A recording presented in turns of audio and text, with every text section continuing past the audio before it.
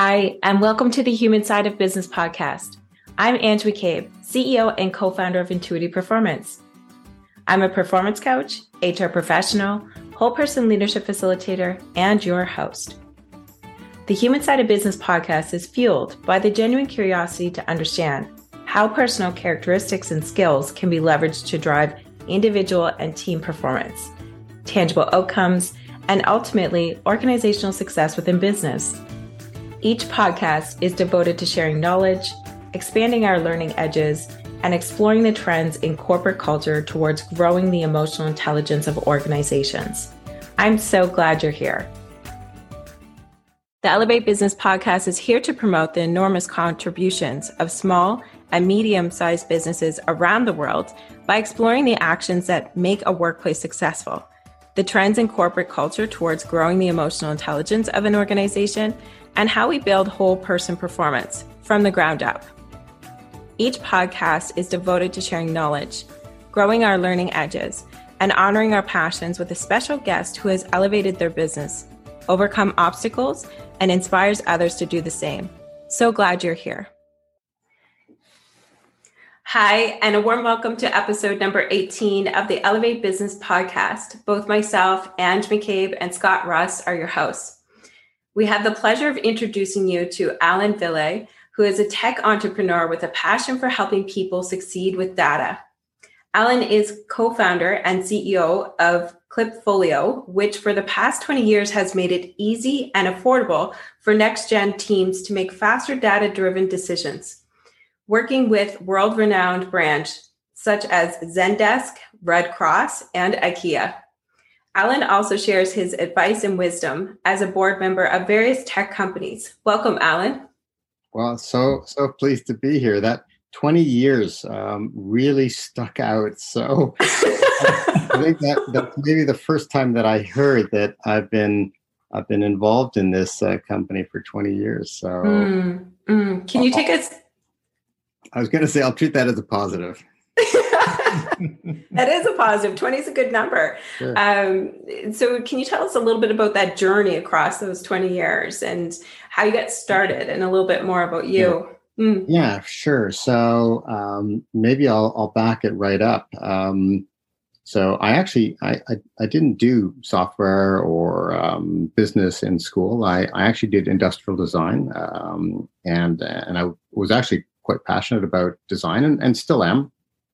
But as it happened in sort of our last year of university, two of my friends and we started another tech company, and we really just stumbled into it. This is 1996 now, and we were building websites, and I was the designer. There was somebody coding the sites, and there was somebody selling our services, and it was so much fun. And we were building this business, and I think that's a common theme throughout all of my zigs and zags, is that I've always enjoyed building things. Mm-hmm. But that first little mini company that then actually grew up to be a fairly sizable company, and eventually it actually even did an IPO on the Toronto Stock Exchange. Mm-hmm. That was really the first turn into software. And it was from that company that I moved in 2001 to start Klipfolio. And again, I started it with two other colleagues that I'd known for a long time. And again, I think there's a lesson in that as well. Picking your co-founders is almost like marriage. It's really, really important. And I think a lot of people do enter into that too lightly. Mm-hmm. But, we started this company, and we saw an opportunity. It was something that, again, excited us. We were building a new business. And it's remained actually somewhat consistent over the years. Even though we were selling in the early days, we were building something for consumers. It was a dashboard that allowed you to monitor the weather, your stocks, the news, the picture of the day, whatever it was. Mm-hmm. It was still a tool that allowed you as a person to monitor frequently changing data. we've sort of grown up, and we've, zeroed in on certain different target markets. But still today, we're doing the same thing. We're allowing decision makers to monitor the data that they need so that they can make faster and smarter decisions on a daily basis. So there has been that consistent thread throughout our 20-year. I'm going to start saying it now. Our 20-year history. So it's something to celebrate, certainly in this day and age. So there's a couple of golden nuggets I heard in there. One was with regards to excitement. You said that word a few times. Mm-hmm. Is that what continuously has fueled you through the 20 years, or is there something else? It's a good question, because I do think entrepreneurs need a lot to drive them forward. It really is a difficult, long journey, and I think excitement is it might be an interesting word, but it might be a little superficial. I think passion is probably the word that would keep you going even in the darkest of days. Mm-hmm. So I think there has to be that, right? There has to be sort of an undying desire to help make some aspect of what you're doing better, right? And there's a lot to be said. If you build something and somebody starts using it and feeds back that value to you, and you want to hear those words in the early days. You want to hear that, your product is being loved, and it's being needed, and it's driving value. That's really addictive to an entrepreneur, and I think that sort of feeds back into the passion that, yes, indeed, if you listen and adjust and keep at it, you can build something that has tremendous value. Mm-hmm. So what I heard from there, Alan, was this idea that, excitement, or for a better word, passion is really what's kind of driven the company forward, and just drives entrepreneurs in general. And you mentioned, this idea of overcoming these dark days. So I'm curious if there's anything that comes to mind when you think about that, or think about a dark day, and how did you overcome maybe some of those obstacles or some of those roadblocks that came up? Yeah. So there have been many hurdles and people and people that I trust along the way who have either advised me, not to go down this path, or your own self-doubt sort of getting in the way. I think it's especially difficult in the early days where the company itself doesn't have any momentum. There's no brand. You may be struggling to actually identify, who the target audience is, how to price something. Will they trust us with their data, with the value that they're attributing to us? So there are so many places where I think an entrepreneur can get stuck, and I do remember a lot of periods where you don't know what the path forward is, and I think that's normal. I think what the true entrepreneurial spirit does, though, is it sort of says, okay, I don't know what the path forward is, sleep on it, let's figure this out. And I think that perseverance, again, with 20 years, there's so many ups and downs that I think can get in the way, that you really have to just say, listen, everything is a problem and everything can be solved. And I think for that reason, I think one of the most important safety nets is not only your family, your immediate family and your larger family, but also having a good business partner. And I think if you look at the statistics, the number of companies that don't make it that have a solo founder, it's way worse. And I empathize, and I think it is much more difficult had I not had somebody that I could chat with, and somebody who could pull me up, and vice versa, I can pull them through their difficult days as well. And And I hear some undertones around performance in the sense of there's a lens for performance in forward-thinking momentum around problem solving. Mm-hmm. But I don't like to make assumptions, Alan. So when you hear that word, what does performance mean to you? Well, I mean, it's an interesting word because we're in a space that we sell key performance indicators, right? We're monitoring business performance, right? I actually, strangely, I don't think about that word too much. It almost seems shallow in my mind. So, I think more of how can we improve, on a daily basis, on a weekly basis, what journeys can we look at and improve those? What customer segments can we better understand? Performance is the result. It's not the input, right? I think the input is, how do you listen? How do you evolve? How do you take appropriate risk and test things, and act quickly, and I've been in countless situations where, I haven't acted quickly, and of course the results aren't there or the performance isn't there. So I think performance to me is an end state. It's a result as opposed to an input. And I think, again, like if you want to move forward with anything, what are the leading actions? What are the leading indicators, that will then, help you, achieve that desired performance? There's two books that always come to mind. One is, of course, Start With Why by Simon Sinek.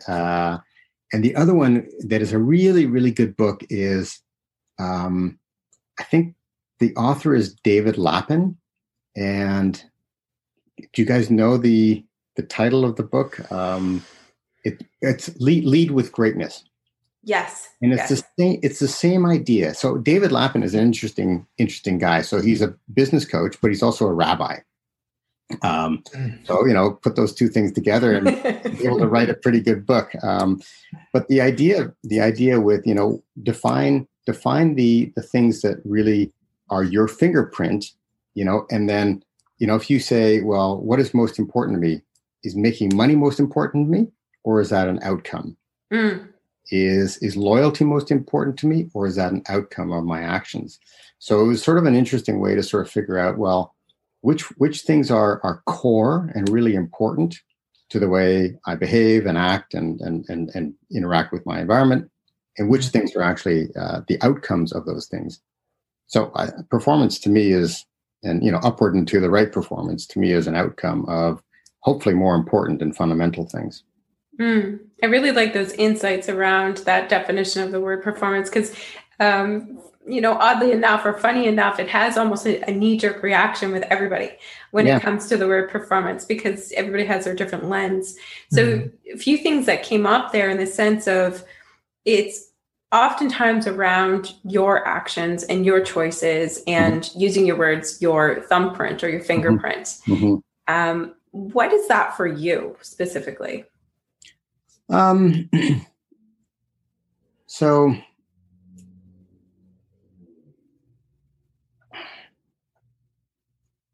I don't really know. So I'd have to really think about that. And of course, you read the book and you're like, yes, here I am, and these things resonate. And it's been a few years since I read that book. I really enjoy working with smart people. I love working with and customers alike, customers, employees. And again, I think if we can build something together, get something, move it from A to B and see that incremental value. To me, that's something that really, really drives me. And I think I've been that way since I was a kid. I like the systems that come together that then result in something bigger and better and more valuable. So I think those things are definitely drivers for me. And I think the other thing is that idea of systems, that things relate to one another. So it's nothing is independent of something else. So I love seeing things as a whole, and which pieces will then benefit some other piece. What do you need to do first? And that involves both, people and non-people processes and tools. So I really like to see those things come together and then, result in something, truly amazing. And over the past 20 years of building, sorry, Scott, I see that you're going to, sorry, I beat you to the punch. I'm really excited to understand, Alan, over the past 20 years of having the opportunity to build, what has been your biggest learnings? Oh, so this one's easy. This one's easy. And I think all, entrepreneurs and leaders and managers will eventually come to this conclusion. And you're probably going to guess what I'm going to say, right? Because when you first start your company or working on your idea, it really is all about the product and the features and the technology. And that's what excites you.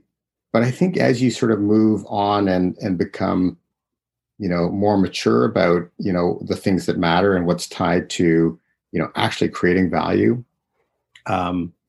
it's all about the people, right? So I think what I have learned is that even though you really focus on these non-people things to begin with, what I think you learn at the end is that it actually has everything to do with the people. So I sort of joke that, really my job at Klipfolio is threefold. So I have to make sure there's enough money. So fine, end story. But then I have to make sure that we have the processes to hire the right people, and really, really focus on that. So how do we continually make sure that we are hiring the right people? And the third one is making sure that those right people play well together. So what are the structures? What's the organization? What's the DNA of the company? What's the culture and the safety environment of the company? How do you make sure that those amazing people actually work well together and produce something? And if you've got those things, if there's enough money, you hire the right people and they play well together, good things will happen.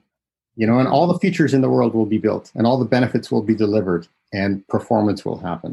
Right. So I think that's been perhaps my greatest realization, that why don't more entrepreneurs start with really thinking about the people? Oh, I love that. And it's funny, Ange asked a different question than what I was going to ask, yet the answer you provided was still on point with that. So I'm curious, though, Alan. So, and there is a bit of a pattern here about the importance of people. And you mentioned at the beginning, the importance of choosing the right partner. And you mentioned a few times about having the right co-founder if you're partnering with somebody, and the importance of those people. Yep. And then from there, talking about the importance of people on the team, and hiring the right people and making sure they play nice together. So I'm curious, how do you create an environment for your team to play nice? And not only that, but also, complete all these benefits and all these other things that they want to accomplish as a team. Yeah, I think perhaps the most important one, so let's go under the assumption that you're hiring the right people. If you've done that, I think really the job of management is to make sure that you create an environment where there's safety in expressing criticism, feedback, concerns. If you do not have that, people are going to not voice their opinions, and we have lived this as well. So we're getting better every day at understanding what does a safe environment look like, and how do you really help people excel and feel like they're contributing in a good environment.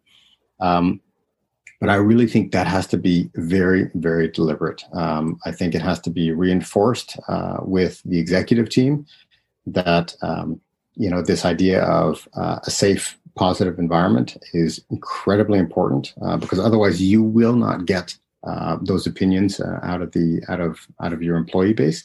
And then I think, you also need to follow that through at the management level.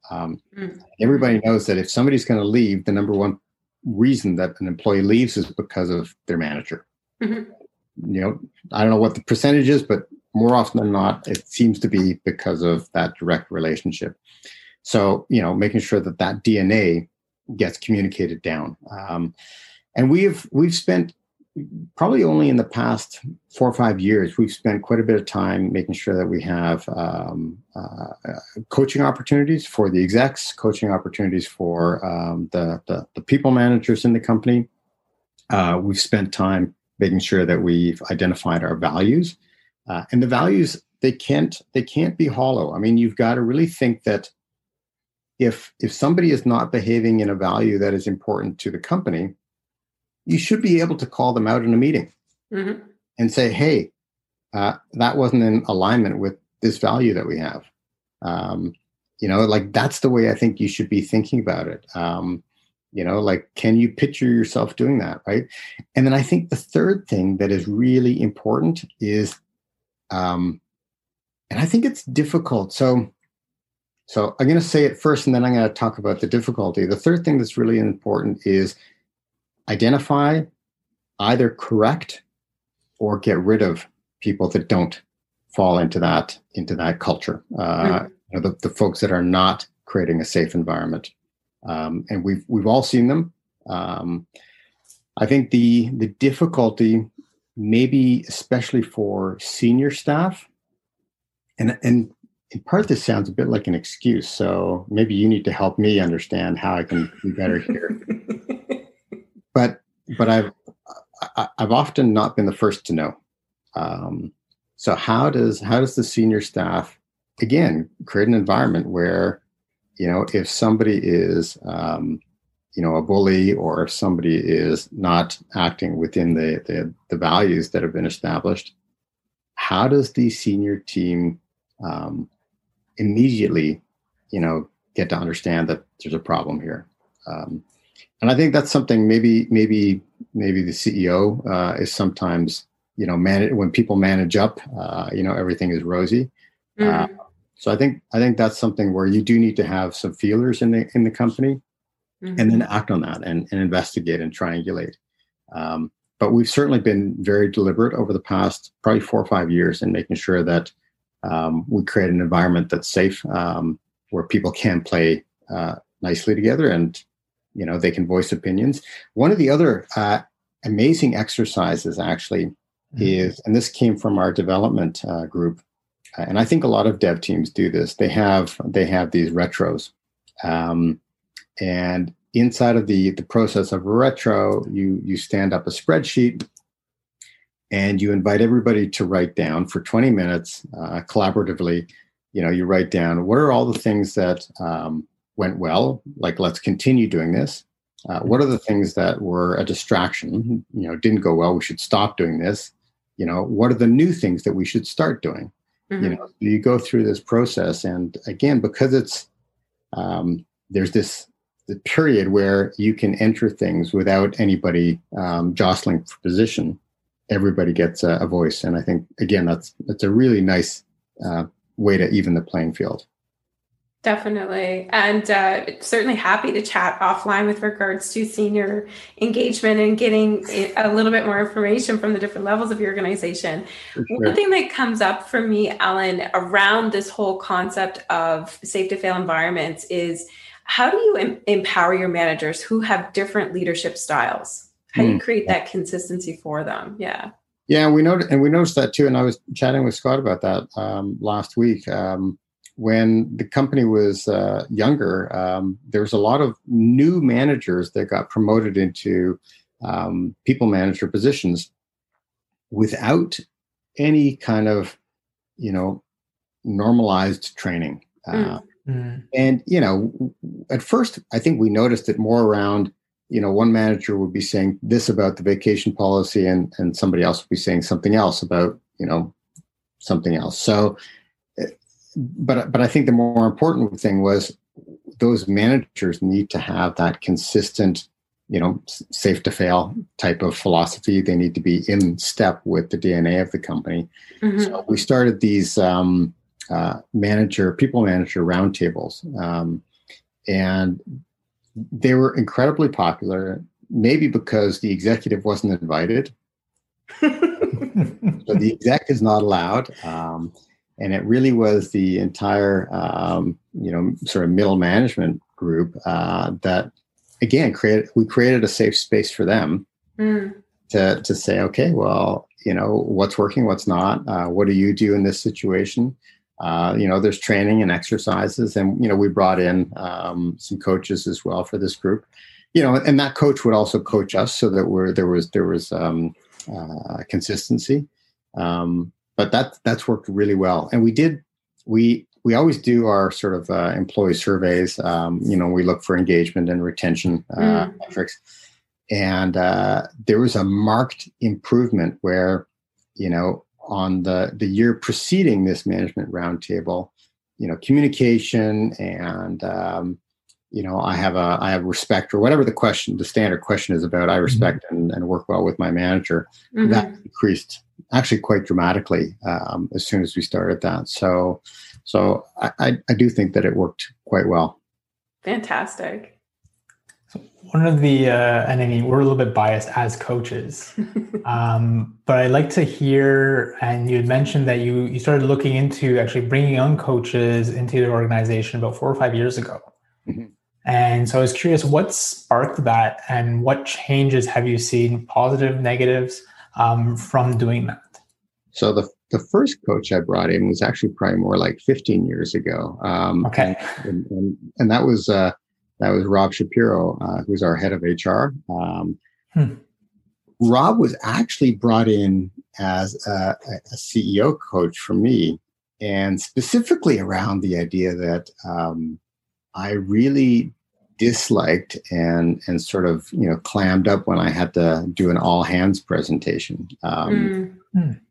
And now it's funny because the all hands at that group at that time was probably no more than 7 or 8 people. So it was a tiny little group, but I didn't like it. I wasn't prepped. I didn't know how to read the signals.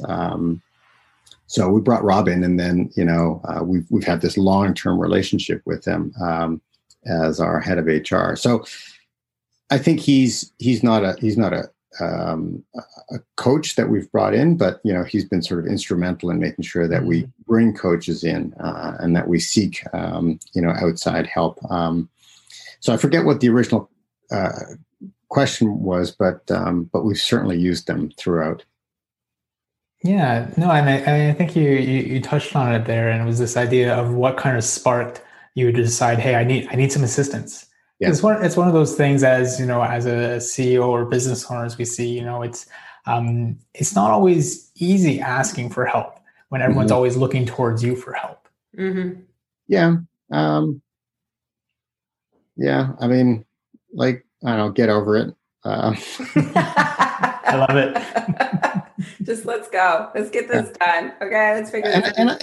And I think it's actually quite there are so many business advisors, and I think the idea of executive coach is something that is much more established now than it was maybe 20 years ago. So I don't know. It's almost like if you want to get to the next step, you've got to stop what you're doing and start doing something else. You got to learn. You got to think of things differently. So just do it.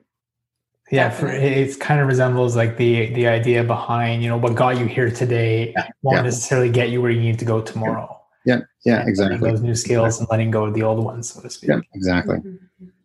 So, Alan, what are 3 words of inspiration that you would want the world to hear? So I've always been an optimist. And I think I'm quite lucky in that regard. I think, whenever I've come up against, a hurdle or something has gone wrong, it usually doesn't take me long to find, some kind of a silver lining. It may not be the solution, but it helps me think straight and get energy again. Mm-hmm. So, So there's a saying that one of my past CFOs used to say to me, and you may have heard it, but it's quite true, and I think it helps me. Nothing is ever as good or as bad as it seems, and I think that's sort of an important right sizing philosophy. So these great things that entrepreneurs feel and these really big depths that they experience as well. Okay, nothing is ever as big or as good or as bad, right? So focus on moving forward, right? Don't get swayed and don't get marred in this depth. So I think that's definitely a philosophy that I would continue with. Other words that I would put out there is I don't know if it's a word, but it's more just work with people with trust and respect. It's like, I don't know why it's so difficult, but there are so many egos out there, that just really, really get in the way of listening and working together and respecting people. And like everybody just has to kind of chill and just respect people, and work with them like you would want them to work with you. I don't know what the word there is, but it's sort of a just be. Actually, that's the word. Just be kind. There, yes. Like just be kind, like in everything you do, right? So I think if you can do that, your friends, your colleagues, your customers will reward you, right? Very much so. I think that's something that I've really like it. It really I almost become unkind when I see the opposite. So I think that's a really important value in business, and I mean everywhere, right? So yeah, I'd leave people with that for sure as well. And I don't know that there's a third. I mean, there probably is if I thought about it long enough, but definitely. Yeah. I feel like we're really fortunate in this instance in understanding the right sizing philosophy that landed with me. And I'll keep that filed away for quite a long time now. And then the words around trust and respect and being kind. Also ego, that rings true to me in the sense of self-awareness, which could potentially be a whole other podcast, just throwing it out there. Yeah, for sure. Yeah, and you see these things, right? I mean, you see for both of those things, you see people like really, really, taking bad news hard, or really getting overly excited about something that maybe not that earth-shattering, right? Okay, so let's take some perspective, right? And you're right, and the be kind, such a simple thing, but I think there's a lot of people that struggle with that. Definitely. I hear you. And we want to thank you so much, Alan, for joining us today. It's been wonderful chatting with you and getting your insights and philosophies. Well, much appreciated. Hopefully I had something valuable to share. So most definitely, I can assert for sure. And we're looking forward to sharing all of your insights, entrepreneurial and people-wise, otherwise peopling, is that the right word? No, I'm blundering that totally. So we're going to cut it out. I'm going to stop for a sec. I'm no good. So we want to thank you and appreciate you for sharing your entrepreneurial insights with Intuitive Performance and our subscribers. And for those of you that would like more information on Klipfolio, we're going to be adding a link into our blog post page as well as our website. Take good care. Thank you very much for all of our subscribers to tuning in into another great episode of the Elevate Business podcast. Take good care. Thanks for listening to the Elevate Business podcast. I hope you enjoyed the program.